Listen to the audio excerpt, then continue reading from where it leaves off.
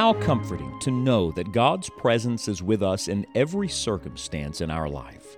From being thrown into a pit, sold and treated as a slave, to being elevated to second in command in the kingdom of Egypt, everything good in Joseph's life was connected to God's presence.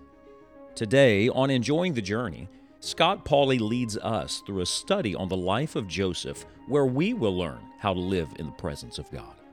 Be sure to stay tuned after today's study to learn more about Scott's book on the life of Joseph entitled, The Lord Was with Joseph.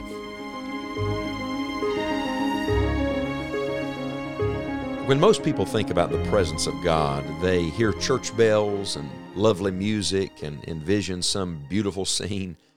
But one of the great and raw truths of the Bible is that God is everywhere and God's presence works in every place. So when we're talking about learning to live in the presence of God, we're not talking about going to church on the Lord's Day. We're not talking about some special event or experience or emotion. We're talking about learning to acknowledge, to recognize the presence of God with you in every place and in every circumstance. We return today to Genesis chapter 39, and we have been looking very carefully at these early stages in Joseph's life. When we left him, he was running for his life. You remember? He left his coat, but he kept his character. And I think there's a beautiful progression in Genesis 39, because when the chapter opens, we learn something about the prosperity of God's presence.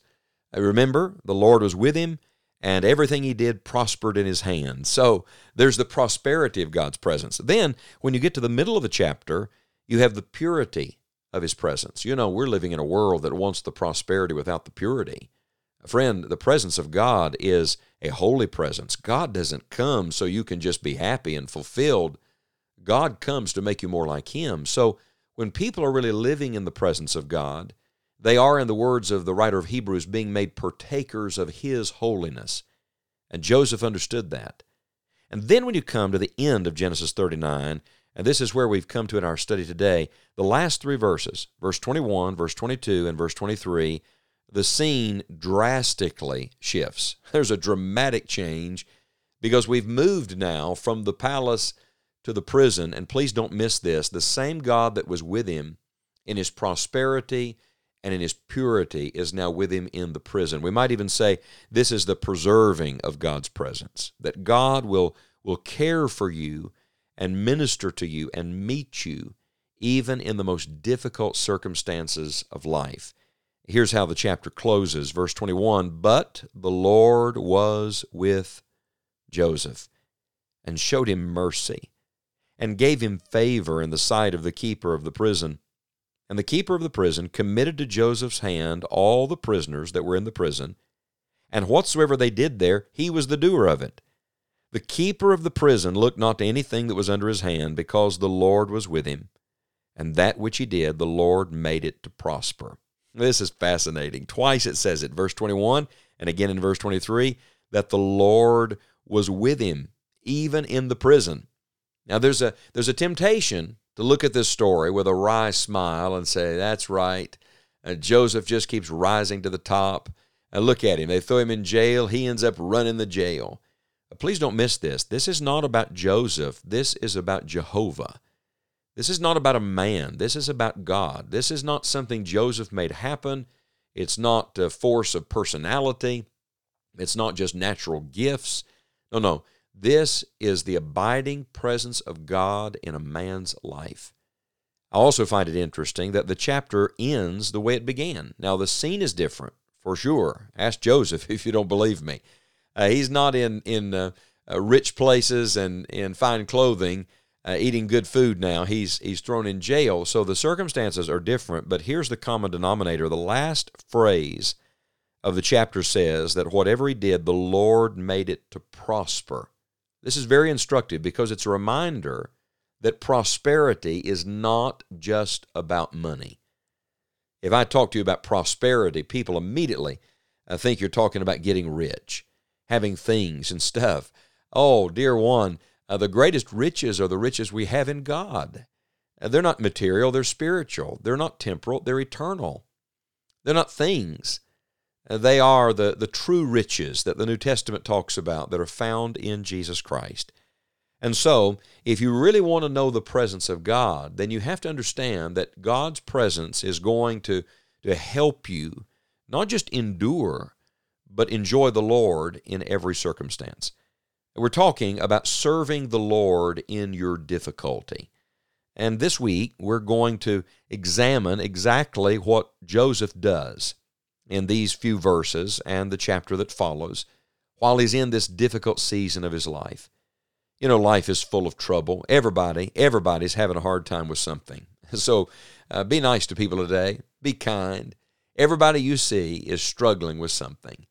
Maybe even the person you're most aggravated and agitated with, beneath the surface and behind the scenes, they are really having a hard time. Try to remember that. And early in life, you have to learn that life is full of trouble. Remember, Job said, man that is born of woman is a few days and full of trouble. So if life is full of trouble, you're going to have to figure out how to deal with the trouble. I remember some time ago hearing an amazing interview with a group of people who had lived to be 100 years of age. And they were looking for the common denominators, and they were all different, of course. Some of them ate good, some of them didn't. Some of them exercised, some of them didn't. That was not the common denominator. But the common denominator in all of them was that somehow all of them had learned how to move beyond the trials of life, how to get past their past, though there are hurts and wounds in life, how not to let those define you, how to keep moving, putting one foot in front of another. And I think that is something all of us have to learn. And may I say to you, the only way you can really do that as a Christian is you have to learn to recognize the presence of God in every circumstance. The old saints used to call it practicing the presence of God.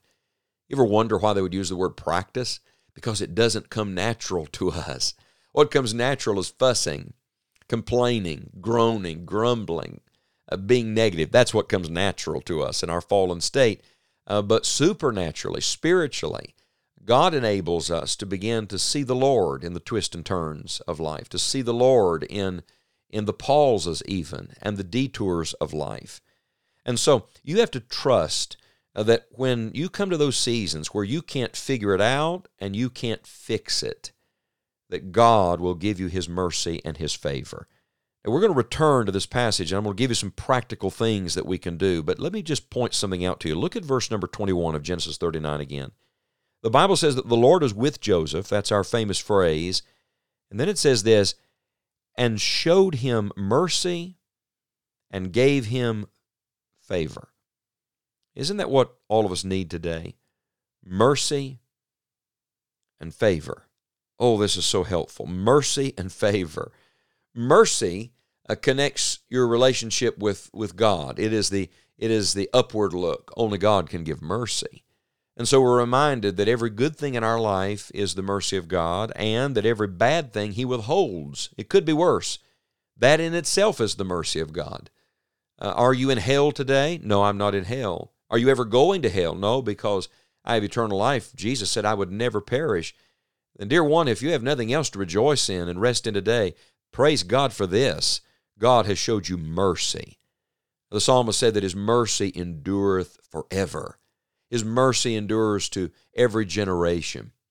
Jeremiah said, the weeping prophet through his tears recognized that the Lord's mercies, plural, His mercies are new every morning. Great is thy faithfulness.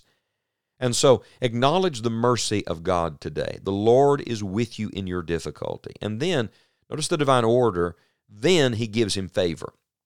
And this now connects to his relationship with the man who runs the prison and all that's going on there. God gives mercy and God gives favor. Yes, the Lord is with you in your difficulty.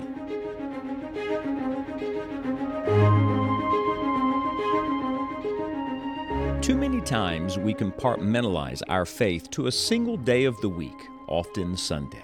But the Lord desires for us to live in His presence daily. And oh, what joy we find in the Lord's presence. You can learn more about living in God's presence by visiting enjoyingthejourney.org/Joseph. There, you will find information about Scott's book entitled The Lord Was with Joseph. You can download the free digital book, access the audiobook, or purchase the hard copy version. We really believe that the Lord will use this book to help you learn how to live in God's presence. We look forward to having you with us next time on Enjoying the Journey.